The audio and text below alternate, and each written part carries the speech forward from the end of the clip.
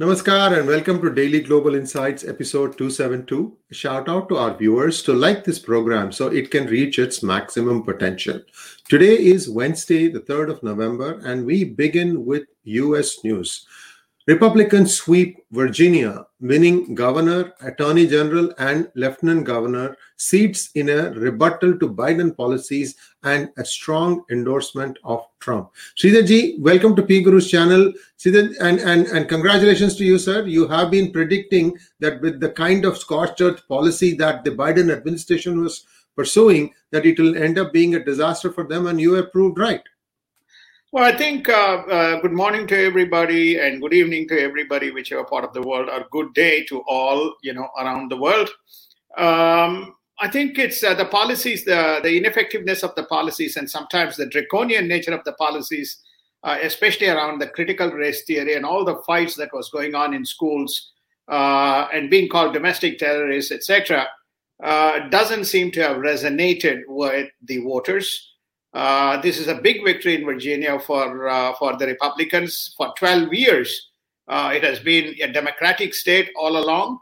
The voters have turned up and given up a thumbs down to Biden. I think that's a telling message that is going across to him. And it's silly the Democrats still don't accept it, especially the progressives. They are blaming still Manchin and Kyrsten Sinema for the loss in Virginia. Well, if anything has to be read, Senator Manchin was reading the tea leaves correctly, that he knew that the wind was blowing against the Democratic Party. In fact, he may be actually saving them from more damage if they had gone down the path they were going. This is just my 2 cents, sir. And let's take a look at New Jersey race. It is extremely tight. And Jack Ciattarelli of the Republican Party is leading by a margin less than, I think, last count 200 votes. So this could go either way. But the fact that one of the most strong Democratic citadels is about to fall is in itself a very noticeable thing. Sridharji, what could be the reasons for these two debacles for the Biden administration, sir? Well, I think that the New Jersey has followed the same pattern. New Jersey, one can debate and argue. The vaccine mandate is one thing. The employment is another thing. The third, I think that there's in both in Virginia as well as in New Jersey, the African American voters did not turn up, which traditionally the votes go towards, that's changing, traditionally goes towards the Democrats. The fact that they are disgusted with these vaccine mandates and mask mandates and considerable restraint on the freedom of movement is hurting the Democrats very badly. And in New York mayoral elections, Eric Adams is projected as the winner. Trump-backed Kerry wins the House seat in Ohio. Ohio Democrat Shontel Brown wins Fudge seat. So in Ohio, how do the trends look like, Sridharji? Going very much along the predicted patterns. The Chanterelles constituency, stretches from Cleveland to Akron. It's very strong Democratic base, and so she's very easily won the Tom Fudge's seat.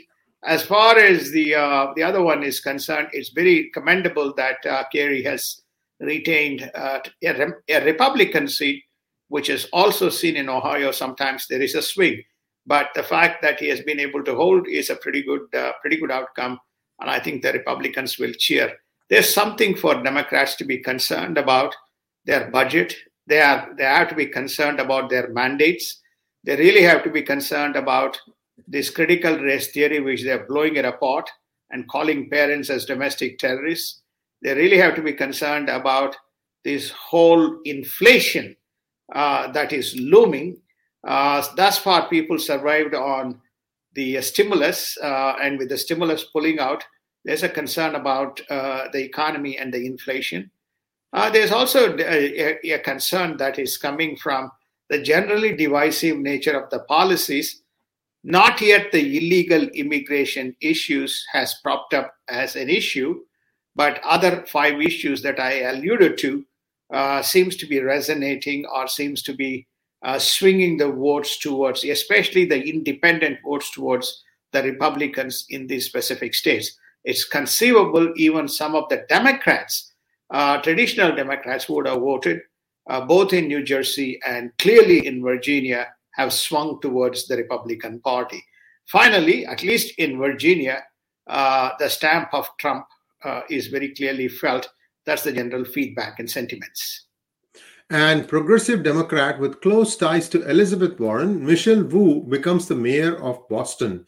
White House knew exactly where I stood on budget, the 1.75 trillion or the 3.5 trillion bill, Senator Manchin claims as the discord grows. Sanders rules out generous tax cut for the wealthy in blue states. So this shadow boxing that's going on between Senator Sanders and Senator Manchin continues.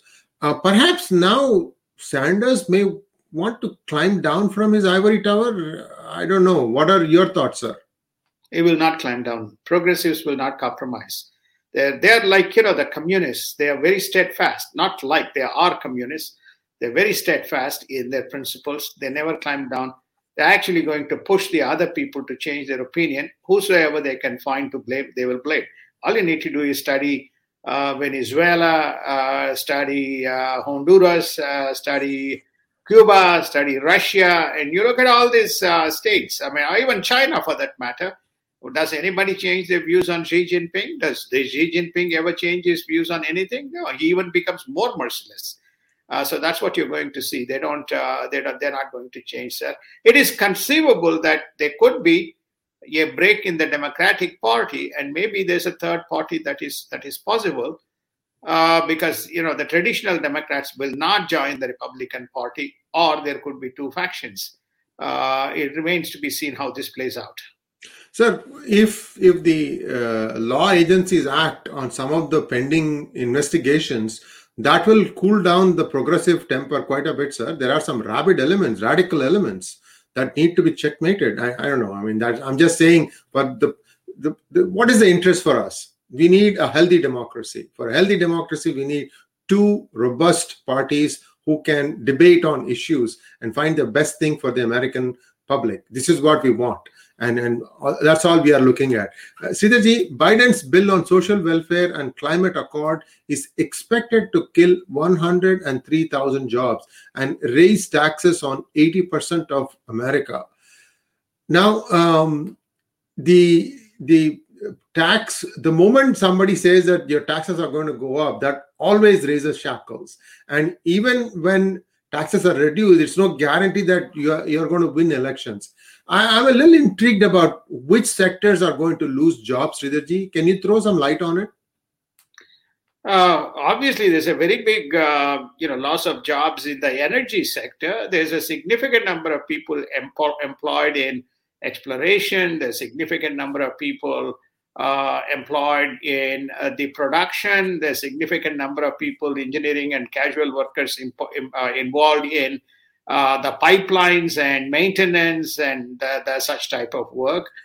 There are existing labor involved in support of the projects that were, for example, Keystone Pipeline, and that's just one example. People who are involved in completing the projects. I forget the name of the specific project, but there is another pipeline that is going from downtown. That's going from Michigan to right across the water to Canada. That project is already shelved halfway through the efforts. Then there was the border construction that is going to be shelved. So most of the projects that are going to be shelved relates to those which has direct or indirect bearing on the climate. It's not that you're going to switch from the high octane or the energy emission projects to electronic overnight.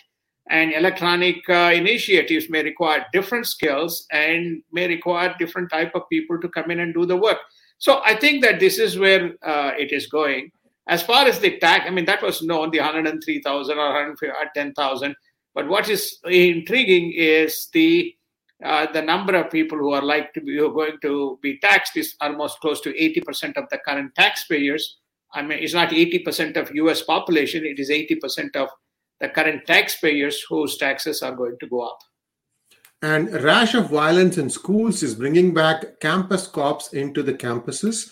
House Democrats demand answers from all 93 US attorneys on the DOJ memo targeting parents. Sridharji, first off, the number 93. There are 50 states. Are there more than one US attorneys in some states, sir? Yes, asymmetric allocation is there in some states. And so therefore also some of the district courts where you have the attorneys. So you find circuit courts, I'm sorry. So you're going to see all of these people who operate outside the bandwidth of the SCOTUS or the Supreme Court, where there are the justices. They are going to be called into action and asked to brief the House or the Senate, as the case may be, to say what exactly is the brief that has been given to you. Have you been told that anybody who opposes CRT is called a domestic terrorist and must be prosecuted? So truth is going to come out. Already we have seen the election outcome. Now it's going to make this issue top of the agenda as we kind of play out in the next 2 to 3 months. Sir, in my opinion, all Mr. Biden needs to do is to fire one person out of the White House, out of his sight, and things will get rightened very, very quickly. That's just my take. Viewers, if you've been watching DGI, you know who I am talking about. Well, just move on. The workers' revolt continues against vaccine mandates as it now reaches large corporations, hospital workers, frontline workers managing COVID. Sridharji, now there are some studies that have come, or I shouldn't say studies, there are some data that is coming out of Pfizer's research labs. Again, I have no basis for this, but it's just something that I read on social media, that some of the scientists who have been working on vaccines in Pfizer have said that the human body's ability to fight these viruses is actually better than the vaccine. And I don't know how true this is, but why are people not willing to take vaccine shots? I think that there are three essential reasons. First reason that is it is an evolving theory. For example, let me tell you today's headline. The people with pregnancy taking, I'm not going to mention the brand, a specific vaccine could cause potential problems. So they're going to discontinue administering to the pregnant women. So what happened to all the pregnant women who had administered these vaccines before? So who's going to pay for this if there is a damage? So this type of news advocacy is creating an uncertainty is the first part of it. The second part of it is, the second rationale is, have you really tested my antibodies in the system? Does everybody require a vaccine, or does people with specific deficiencies require vaccine? No research to kind of validate. It's the second reason.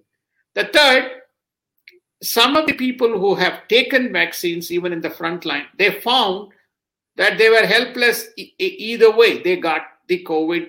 Some of them even got twice and thrice. They recovered using their immunity. Not all, but many of them did, especially the youngsters. So they're saying, under this scenario, why not you give us the choice just as we have flu vaccine? I'm not suggesting that they both are same, but this is the rationale that is prevalent in the minds of the people based on this data. And that is the reason why there is uncertainty and there is hesitancy on the part of the people. And viewers, stay tuned, because there is some very good news coming down the pipeline about Covaxin. We will give you all the details when it comes to the India segment. Let's continue on. Senator Hawley introduces bill to bolster U.S. assistance on the defense of Taiwan. This is to be expected. Texas governor offers ports to alleviate the disruptions caused by Californian ports mismanagement. Remember, viewers, yesterday we talked about this. Sridharji had talked about this at length, why so many ships are deliberately kept at bay and not being allowed to dock because of a stupid rule that these people are claiming.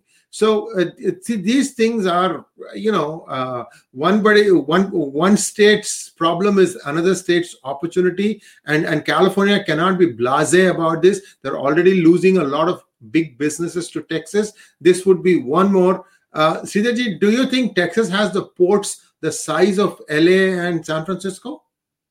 Well, two things. One is, first and foremost, they operate 24 hours. That's number one. Californian ports don't operate 24 hours. Strong liberal labor unions, they don't. Number one. Number two, Texas is situated centrally. So therefore, the logistics of moving the containers to the respective destinations using three methods of transport. Number one, trains. Number two, air. And number three, road. That facility is available in Texas relative to California. Okay, that's the second. The third is that their logistical capabilities in Texas is far greater than relative to what California has built in recent times. Texas is a vast state, just like California. Vast parts of California is a desert. Vast parts of Texas has got industry. Basically, there are also labor laws which allow them to be very flexible in how the ports are managed, how the transportation is done, and how the handling of the cargo is managed is another significant factor which Mr. Greg Abbott has pointed out. The other thing is that it is a law. I mean, they are centrally located. They can use the Panama Canal. They can also use other mechanisms. And what he's saying is they can quickly disperse into either Atlantic or into Pacific fairly quickly from the perspective of going and either clearing the load or bringing a new load. So he has made a very persuasive case as to why they should move the stuff from California to Texas. Well, certainly, personally, I'm also seeing many of my friends relocate to Texas, and this is usually a trickle, but then it can become a flood if California doesn't reverse itself. And unfortunately, Gavin Newsom has found another term now. He's been, re-elected, so to say. And I don't know, unless he changes some policies, this is going to be a disaster for California. There's only so much that you can write on the Googles and Facebooks of the world. Let's go on to global news. As the two-day COP26 summit concluded, nations make progress on deforestation, methane emissions, and climate financing. US chides China for its non-compliance and commitment. Sridharji, this is a known. China will not agree on anything.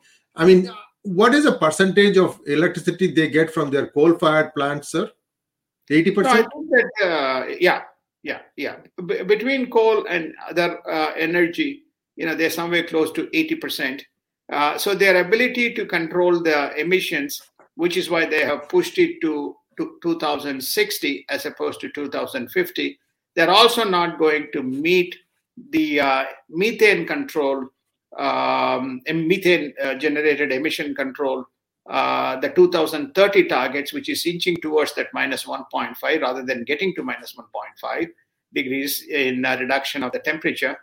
So therefore, I think that China is still a huge, what you call emitter of, destructive gases.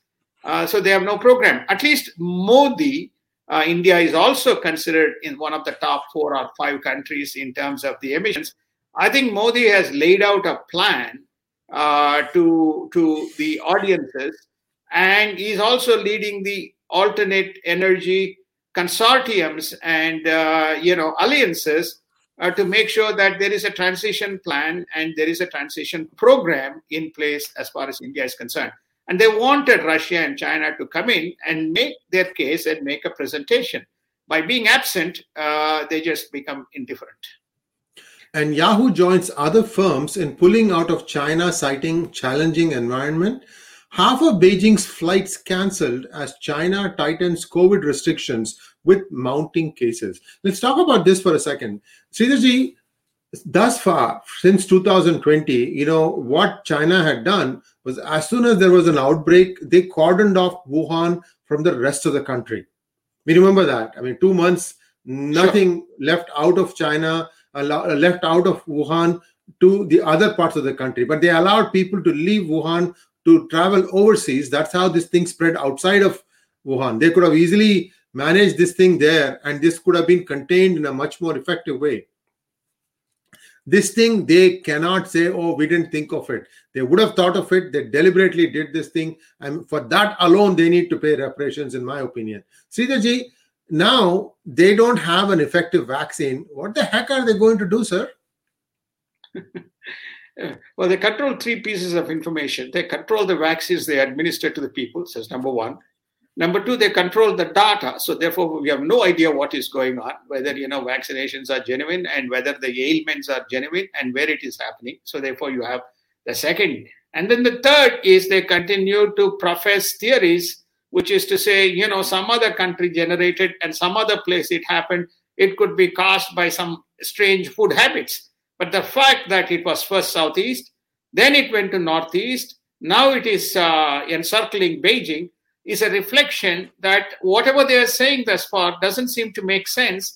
And unless they come out of their wool and become more transparent in putting this issue, not only China, but the world is at a risk, because many nations which are favorable to China are very sympathetic, and they think somehow they have a different set of rules as far as quarantine and entry and exit is concerned, fearing the repercussions of Chinese ire.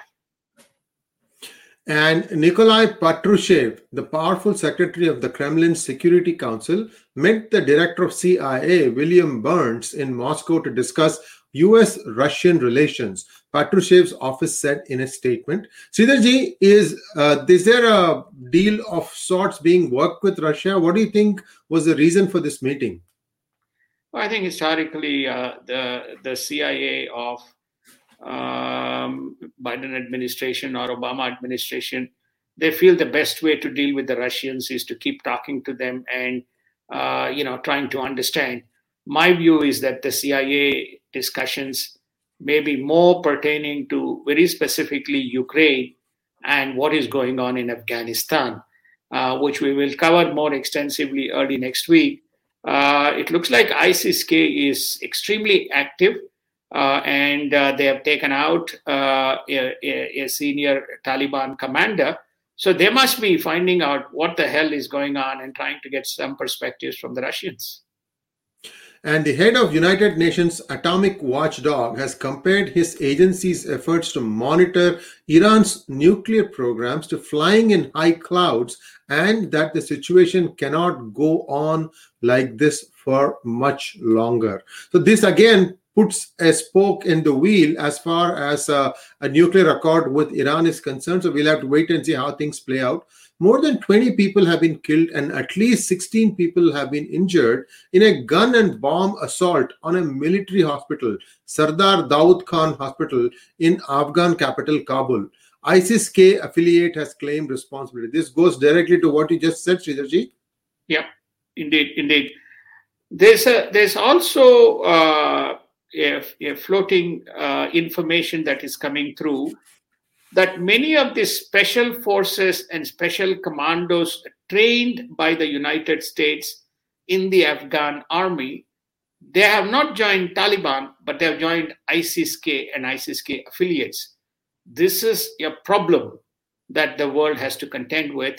How they misread the situation is beyond comprehension. It's we haven't even got down to this. That's why I say we probably will cover more detail next week.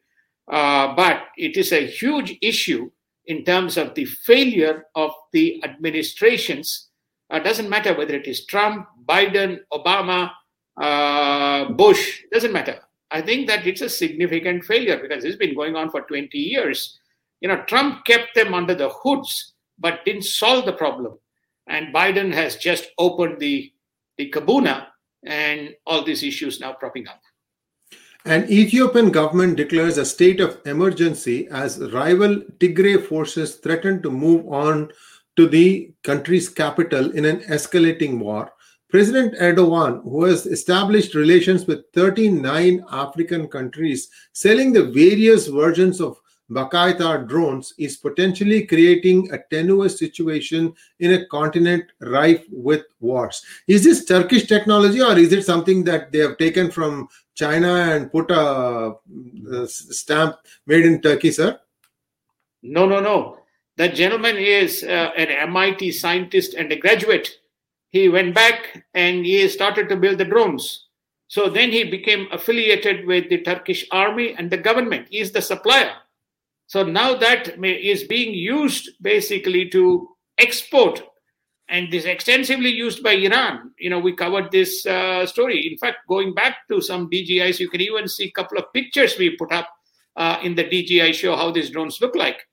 Now, the latest one is in Kampala. The Ugandan president, who has been a dictator, is showcasing these machines to the people, probably threatening many of these, what you call the the activists or rebels. You can't come near me because I've got this. If this is a technique that is going to be used, Africa is a continent which is riveting with issues of this jihadism, discrimination and group wars and so on. This could be a potential problem that is looming from that specific region. This is one more issue that is the reason why people ask sometimes why we cover, because this could become a potential melting point as it begins to spread from there all the way into Afghanistan. Yes, indeed, and we shall wait and watch as always. And here's some India news. U.S. lawmaker Carolyn Maloney to introduce a bill to make Diwali a federal holiday. So, when was the last time a new day was added to the list of federal holidays? I don't remember in the recent past. So this is a telling victory for Hindu Americans. I am a Hindu American. You are a Hindu American. It is a telling victory on the back of several things that the guys within the progressives and the left-wing jihadis or the left-wing Luthians have been pushing and showcasing the Hinduism. But you are now beginning to see Diwali being accepted as a holiday, federal holiday, which is a huge endorsement when it gets approved. And you are the most popular man in my country. Come and join my party. Naftali Bennett tells PM Modi. India, the president of... you want to say something about it? Say he's your good friend, Naftali Bennett. Mr. Naftali Bennett is a very astute man, and he's a tech guy, and Modi is a big tech man, and so therefore they kind of resonated. Without the pun, probably anybody who can come and join Naftali Bennett's party to boost his majority, he will take it. And there's no better person than Mr. Modi himself to be invited. I'm sure Mr. Bibi, Benjamin Netanyahu, have different views because Modi has a very warm relationship with Mr. Netanyahu as well. But some of the videos, if you see, there was a very warm camaraderie between the two people. That's just the way Modi operates as well. So it's a pretty good sign. And I must say one thing, those of us in the social media who are criticizing Modi for his jhappy diplomacy, you got to understand that he's able to be good friends on either side of a political spectrum in many countries. Bibi and now Naftali, for example. So Modi does have a knack of connecting one-on-one with people. And that's something that needs to be appreciated. This is just my observation, Sridharji. I don't know what your thoughts are. No, I think I endorse the sentiments. For example, he was great with Trump. He's stuck on with Biden. He was great with Macron. He's great with Scott Morrison, and he's great with Shinzo Abe. Then now to Mr. Kishida. So he has a tendency to work with people on issues rather than their political biases. And he always is willing to shake hands and basically say, how can we work together and what are the common areas that we can work? I think that's what is helping him to navigate. And you can see the body language and comfort factor that he respects the other side rather than being unilaterally abusive or one way or the other way. So I think that's what is resonating, sir. And speaking of Shinzo Abe, sir, do you have any update on his health? I think he's continuing to trundle along. He's not out of the woods. He's just continuing to maintain, and he's still in the back door. He's active with the LDP. India, the president of the president of USA, UK, the hosts of COP26 summit, commit to partnering in creating a globally interconnected solar grids. Sridharji, is this something like the national power grid? I think it is. It's very similar. You remember that there are two significant alliances that they are looking at. One is with Italy to create this energy distribution corridor in India, and with Britain to do a global interconnected global grids to make sure that there is a continuing supply of the solar energy flowing around the world. You remember that Britain suffered, power crisis as a result of abnormality of the wind power that created price spikes in Britain. We touched on this in DGI, but not in detail. So I think Britain is very keen to build anything that gives them sustained and predictable continuous source of energy. And Rajnath Singh-led DAC clears proposals worth rupees 7,965 crores for the modernization of armed forces under Make in India. Indian government approves procurement of 12 indigenous light helicopters. So let's stop here. Sridharji, India is continuing to beef up its defenses. Basically sending a very clear message, both to the people of the country as well as to the world, as well as to China. There is no dull moment as far as India's strategic imperative and priority on sovereignty and security of the nation is concerned. It is fully equipped and equipping itself to deal with the issues. Ensure at least 18 days of coal supply in thermal power plants by November end. Union Minister Prahlad Joshi tells Coal India. Nirmala Sitharaman holds review meeting on capital expenditure or CapEx for power, coal and atomic energy. Sridharji, there is a problem real and present in China because of its policy of not importing coal from Australia. Why has this problem exported itself into India, or is this something that is being made up, sir? No, I think that there is a fear that with increasing cost of petrol, as they say in India, we say gas in United States, there is probably a shift in demand or shift in production to lower cost of energy. So they are beefing up the coal supplies to make sure that there is a transition and increase in power generation in the thermal power stations, moving probably a little bit away from the hydroelectric, and even for that matter, any of those other distribution centers which require petrol or gas, particularly around distribution, as well as driving the production. And let's take a look at markets now. The S&P rises to a record high on the back of strong earnings, and the Dow gains 130 points. How does the market look today, sir, with the Republican victory across several states? I think the markets the futures are, as I came in, was steady state, but the day can change. Look, I think close to 65% of the S&P companies have reported their earnings, and we reported again, more than 85% of them bet the estimates on the back of some very good, financial data that is available to them, which is low-cost interest rates, and also the pent-up demand as COVID-19, tapers off.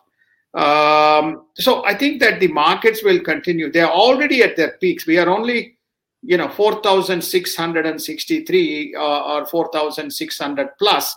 We have gone past the 4,500 target for S&P. We are now into 4,700.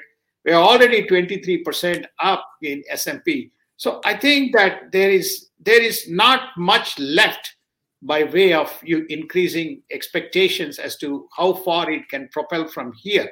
I think we'll finish way ahead of our targets. We'll be in that 18 to 22% as far as the S&P. We'll be around the 15% as far as the Dow, more than 9% that was forecast. And then we'll be again around the similar figure on the NASDAQ. NASDAQ is going to be good, but it is not like what happened in 2020 or 2019. So I think the markets will finish, as we said before, is a bumper year. And fortunately, the interest rates are still holding off around the 1.5, 1.6%. The energy is in that band of $83 to $84 a barrel, depending on crude or WTI. Then you have, those who are speculating doomsday. The cryptos continue to, march along. At least it is way past the $60,000 number on the Bitcoin from my side. I think we'll hit somewhere close to $5,000 on the Ethereum, and it has come up from around $3,400. So I think that the crypto is here. The energy prices have hit the band from around $45. All this means that what we predicted, the economy rebounding and the markets have performed on the back of a favorable environment coming out of COVID, as well as the interest rates. With that, we bring to close today's edition. We're going to take a break of a few days, and we'll be back again bright and early on Monday morning with our next episode. Thanks for watching. Stay tuned. Do like, share, and subscribe our channel. And do not forget to click on the bell button. Namaskar, Sridharji. We'll see you again on Monday, sir. Namaskar. Thank you, everybody. Wish you all a happy Naraka Chaturdasi, Diwali, Lakshmi Puja, Dhanteras, and so on. So we, have a great holiday break, and we'll be back bright and ready, and to continue with the next avalanche of global insights. Thank you very much, sir. Namaskar. Namaskar. Thank you so much.